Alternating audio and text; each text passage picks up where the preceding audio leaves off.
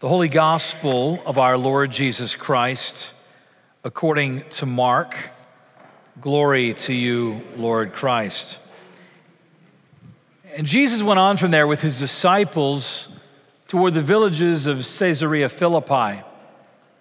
And as they were on the way, Jesus asked his disciples, "Who do the people say that I am?" And they said, "John the Baptist." And some say Elijah, and some one of the prophets. Jesus asked them, "But who do you say that I am?" Peter answered, "You are the Christ." And Jesus strictly charged them to tell no one about him. Then he began to teach them that the Son of Man must suffer many things and be rejected by the elders and the chief priests and the scribes and be killed, and on the third day rise again. And Peter took him aside and began to rebuke him. Turning and seeing the disciples, Jesus rebuked Peter, saying, "Get behind me, Satan, for you are not setting in mind the things of God, but the things of man." And then calling the crowds to himself with the disciples, he said, "If anyone would come after me, let him deny himself, take up his cross, and follow me." The gospel of the Lord. Praise to you, Lord Christ. Let us pray. Father, we pray by your Spirit that we would so hear, read, mark, learn, and inwardly digest this your holy word, that we would be changed more and more to be like Jesus. For we pray it in Jesus' name. Amen. I invite you to be seated.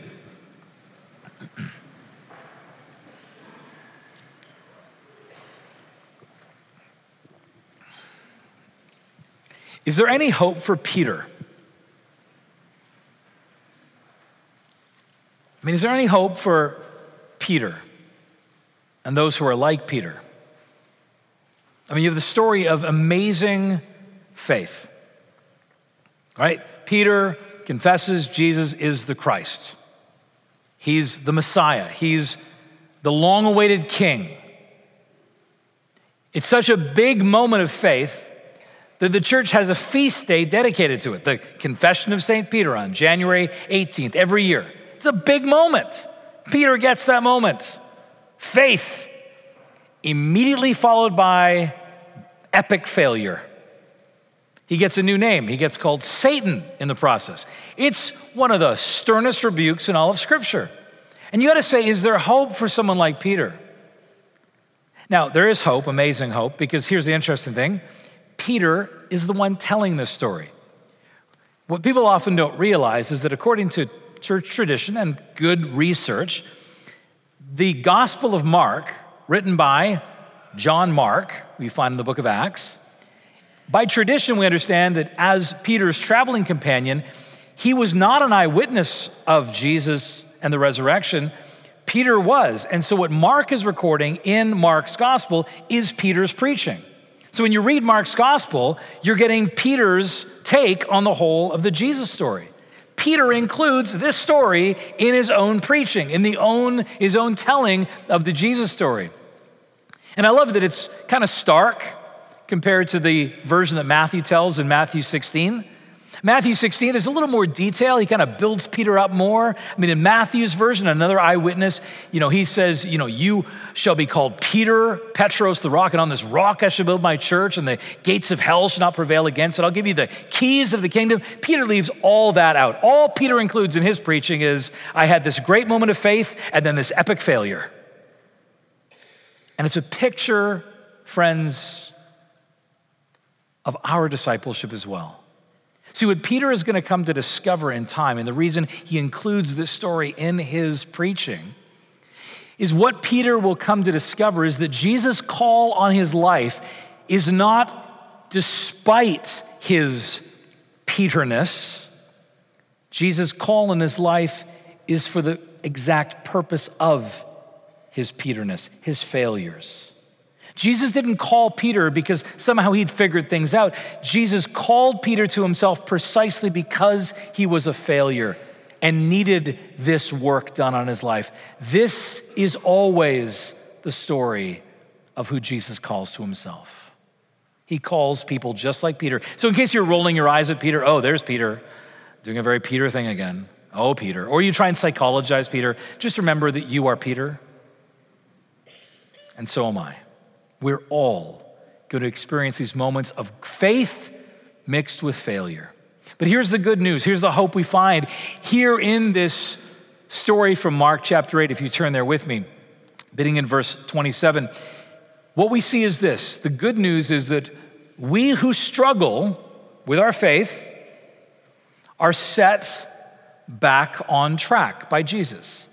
We struggle and we're set back on track. That's Peter's story here. But there's even more. The amazing news here is not only that we who struggle are set back on track, but that we're set back on track in a trajectory towards a good ending that is sure. That we know that it's actually going to lead us to a good and sure and certain ending. See, first we got to recognize that we struggle. We struggle with our faith. We all struggle in different ways, right? Sometimes our struggle to live under the obedience of the lordship of Jesus, to follow his ways, to surrender our lives to him. Part of why we struggle is sometimes due to our stupidity and sometimes due to our selfishness. And you're like, this has begun very well today, hasn't it? Stupidity and selfishness, but it's true. You know, it's funny, I actually left out a line accidentally when I read. This is what happens sometimes when you try to memorize scriptures, you can drop a line. There was a line there around verse 32 when it says, and he told them plainly. Like he told his disciples these things plainly. That there's going to be suffering. And so I'm going to be trying to be as plain this morning as possible. Let's speak plainly. We are stupid and we are selfish a lot of the time. And if you don't think I'm talking about you, ask a friend. I mean, seriously. This is true of why we struggle. First of all, we struggle with our faith because we are stupid at times. We are missing the data. We're getting it wrong. Look at verse 33. Jesus says in his rebuke to Peter, he says, you're setting your mind not on things that are of God. You're not setting your mind on things that are of God, but things that are of man. So part of what that means is you're just getting this wrong, Peter. You're not understanding. And you may say, I mean, come on, it makes sense, right? He doesn't understand. He's just been told in verse 31 that the Messiah, he just confessed Jesus as Messiah, verse 29. Now, verse 31, Jesus says, and the Messiah, the one you've long awaited for, is going to suffer many things, be rejected by the elders, the chief priests, and the scribes, and be killed. Now, this doesn't add up for Peter. And you could say, well, come on, Peter. I mean, don't you know Jesus had to come and die for the sins of the whole world and then rise from the dead and conquer, death and victory? Yes, you know that because you know the whole story. Peter doesn't know that whole story yet. In Peter's world, this is totally oxymoronic. The idea of the Messiah coming, the Christ coming to die. This does not make sense. Peter doesn't get it. And that's just the point. He doesn't get it. And so often we don't get it. We think we've got it all put together. We think we understand the things of God, but we don't. There are times that we are truly moronic, truly missing the mark, truly getting it wrong. And the problem is Peter doesn't know that he's got it wrong. He thinks he's got it right. This story of a bunch of aeronautical engineers are teaching how to build airplanes, and their students have built this aircraft for their final project at graduation. And so they get all these aeronautical engineer professors on the plane, and they're inspecting the aircraft to, grade them and make sure they've done well. And after the inspection, the pilot comes out and says, well, professors, we have got a special gift for you today. We're actually going to take you on the maiden voyage of this new aircraft. And instantly, all the faculty leave the plane hastily, except for one. One faculty member sits down, fastens his seatbelt, and they look at him and they say, why you? Why of all the faculty would you stay for this maiden voyage. And he says, I feel totally secure. If my students built this, it ain't even gonna start.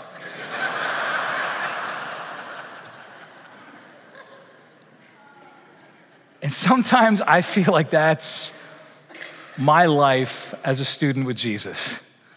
Like I just get it so wrong, especially when I think I'm so right. The words of Isaiah 55, my thoughts are not your thoughts, nor are my ways your ways, declares the Lord. Sometimes we struggle with our faith because we're stupid, but sometimes it's because we're selfish. See, verse 33 can read another way when he says, you're not setting your mind on the things of God, but the things of man. He's not just saying you're getting it wrong, he's saying your desires are wrong. There's something wrong in you, Peter. There's something you're desiring here that is not right, that is broken. See, it's interesting when it says in verse 32 that he took Jesus aside and rebuked him. It's a strong word. In fact, rebuke means he lectured him, he scolded him, or as Tom Wright says, Peter told Jesus off. Can you imagine? He has just declared and confessed that you are the Christ, the Messiah, the long-awaited eternal King who is Lord of all, and you're getting this wrong, Jesus.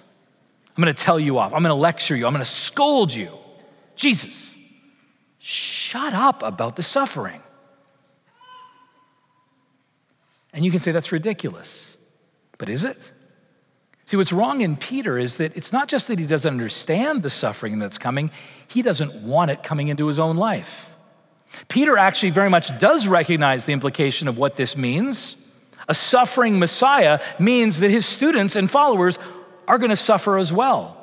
And this is not something that Peter wants in his life. Again and again, the difficulty we run into is our self gets in the way. We become self-oriented. We become self-protective.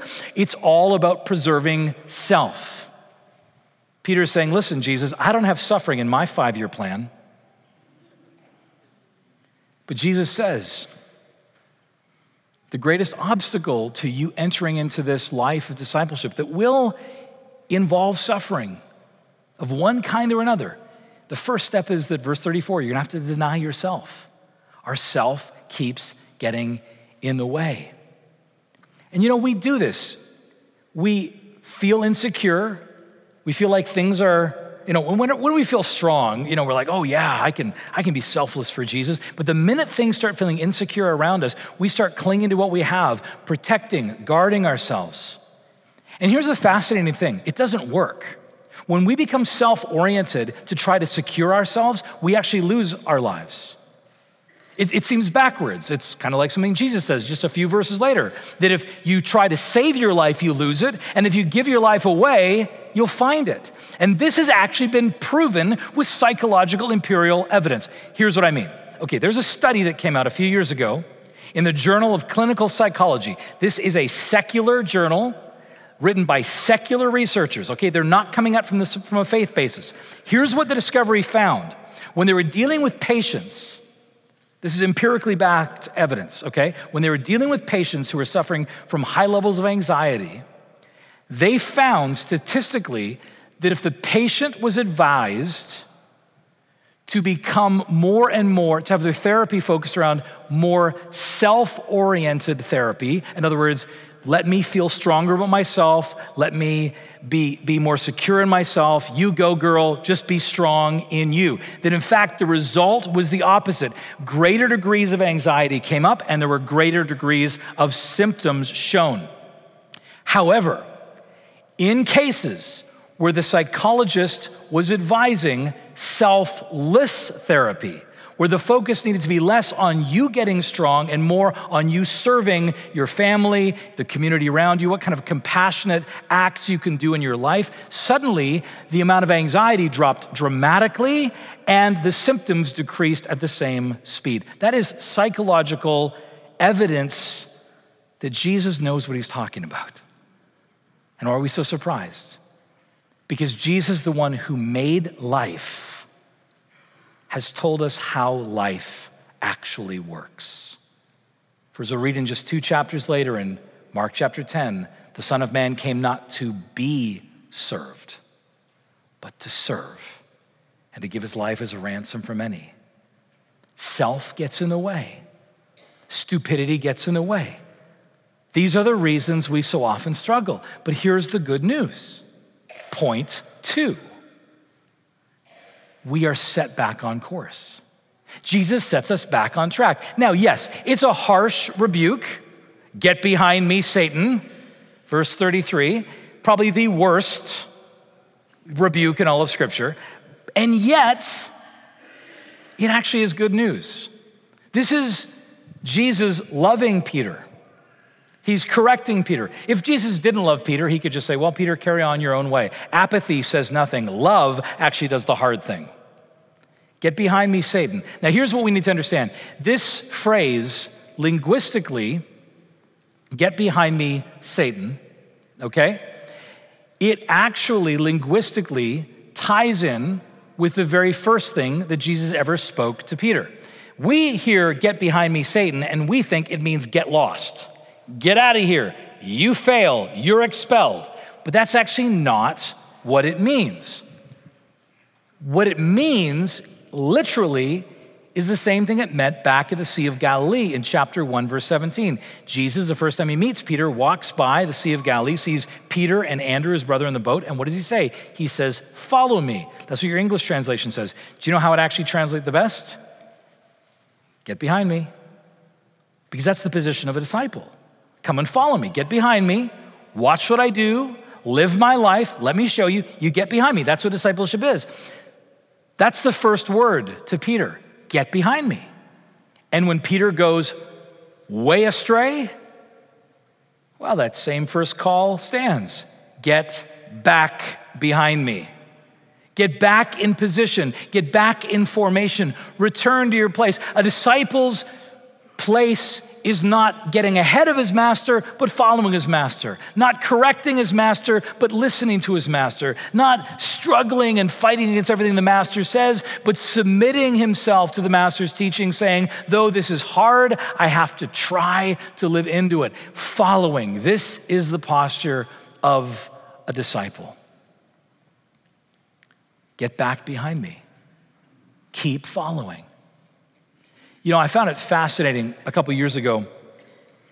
Our Archbishop, Foley Beach, who's also our bishop, we were at our annual clergy gathering. We have a clergy retreat every year, and we get together to study the Bible and worship and pray together and build fellowship.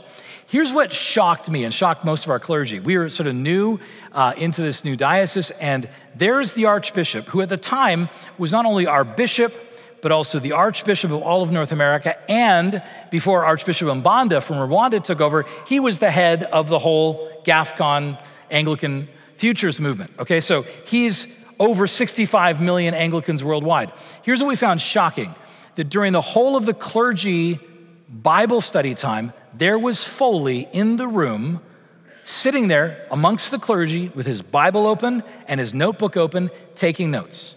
He was fully engaged. Every one of us would have completely understood if Archbishop Foley had to be in the hallway taking a phone call or was just busy doing other things. You know, I mean, clearly, he's got lots of important things to do. To see him sit there session after session, fully engaged, listening to the study of God's word and taking vigorous notes, it's a model of our lifelong role as disciples and students. To be blunt, to be clear, let me speak clearly. There are no graduates of the Jesus School. There's only students. We never get to a place where we think we've achieved everything and understood everything. No, we're always students. And when we fail, it's not that we flunked out, it's that we need to be put back in position. Get back behind me. That word that was the origin of our call, get behind me, continues to be the ongoing call our entire life. Get back behind me. Do you hear Jesus calling again today? Follow me. Get back behind me. You know what it is you're struggling with. You know what it is you're fighting with him about. You know what it is you're tempted to lecture him about. Get back behind me. But see, here's the thing. It's not just that we struggle and that we who struggle are set back, on the right trajectory, in the right place, but it's towards a good ending that is sure. It's taking us in a direction that will end up with a good outcome, a sure and certain outcome. I don't know about you, but I'm terrible playing video games. I'm the child of the 70s and 80s, so it meant that Nintendo came out and Ataris and all the rest, and I loved video games like every other kid my age, but I was terrible at them, and here's why I was terrible at them. Because here's how you win a video game. Some of you don't play video games. You're blessed. I'm not suggesting you get into it. But after I would spend 20 or 30 hours on one game, yes, what do you do when you're 8? But 20 or 30 hours on the weekend on a game, after you've hit that game over screen, your character died this level yet again, and then you hit retry and retry and retry, and finally you win the level, and then you go up to the next level, game over, game over, game over, retry. Eventually I just got frustrated. I was like, I'm not very good at this, and I'm worried that I may not actually get to the end of the game. Why am I spending? I'm 8 years old, and I'm having an existential crisis about the fact I spent 30 hours on this game that I might never end. And I would just give up. I, to this day, have only ever completed one computer game in my entire life because I give up. Because I say it's not going to lead me to the right ending. I'm not going to get there. And here's the problem. We often think of our discipleship the same way. We worry, we wonder, with all the 2 steps forward, 1 step back reality of getting back in line with Jesus, failing, and then put back in a position of discipleship. Is this actually going in a good direction? Am I the remedial student here? Am I the one that's never going to get it? Am I going to keep trying at this and discover in the end that I just didn't quite cut it? Here's what Peter would tell you. Peter would tell you, take it from me, my fellow Petrine person. He'd say, listen, you will come to find, if you haven't already, that the sure good ending for you comes not because of your successes, but because of Jesus' saving work in your life. Your sure and certain good ending comes not because of your successes, but because of Jesus' saving work in your life. He does the work. And we see that in the text. Verse 27 tells us where this all happens. The backdrop is Caesarea Philippi. They're walking to Caesarea Philippi. And you say, what's the big deal? Well, here's the big deal. They're walking up the road to Caesarea Philippi, and what that is a mountain that the city was built below. There's the mountain, and what's on the mountain? Caesarea Philippi was famous for all of its temples. They had temples to every god you can imagine, high places, altars, all built on that whole mountain. And on top of it, within that mountain, there were these deep, dark caves. They were very scary because the people of their day thought that if you went far enough into those caves, you'd probably end up in Hades. It is literally seen by the first century as the gateway to hell. Isn't it interesting that Jesus is literally standing before the backdrop of hell itself when he says, yes, the Son of Man will suffer many things and be rejected by the chief priests and the scribes and the elders and be killed, and on the third day rise again. Jesus is declaring the resurrection as he's standing at the mouth of hell itself. He is declaring, I have victory, I have power.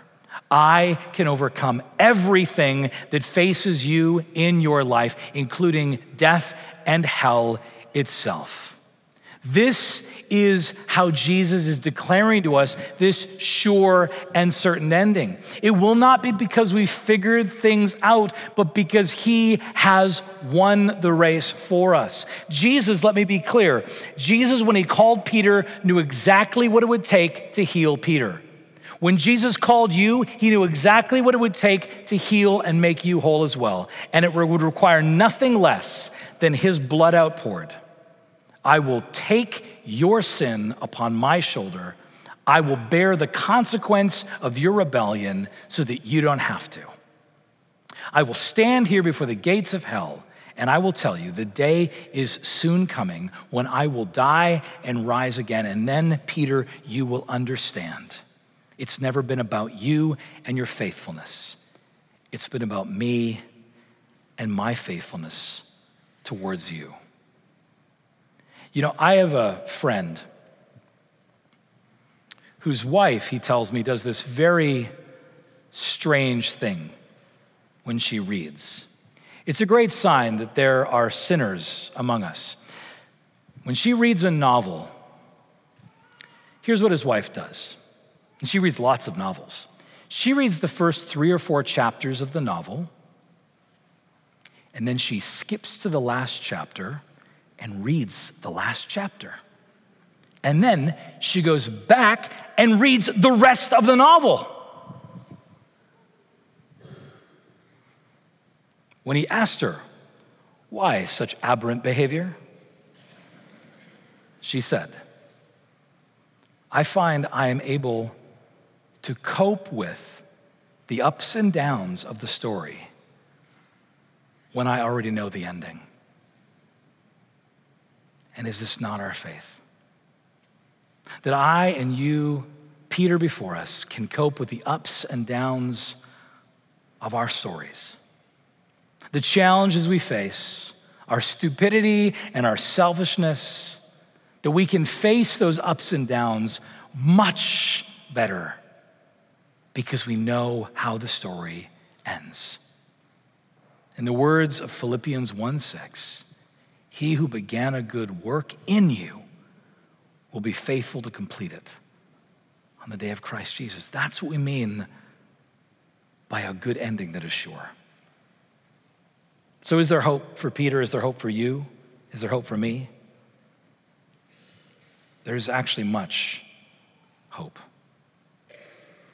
Because we who struggle, Jesus sets back in place again and again. Every week we come in here. Maybe it's been a good week. Maybe it's been a bad week. Maybe you think like, I'm winning the battle. You're not. Or I'm totally losing the battle. You're not either. But we come back in here and we face down the reality of the struggle of our faith, and Jesus again sets us back in place. Get back behind me. Follow me afresh. And then he invites us through word and sacrament to his table. He shows us the end. He shows us what is sure, that his body has been broken already for you. His blood has already been poured out for you. The victory is won. It is finished. Your destiny with him on this road of discipleship is nothing less than sure. And that's how we cope with the ups and downs of this life of discipleship. That's how we can endure, knowing the end of the story.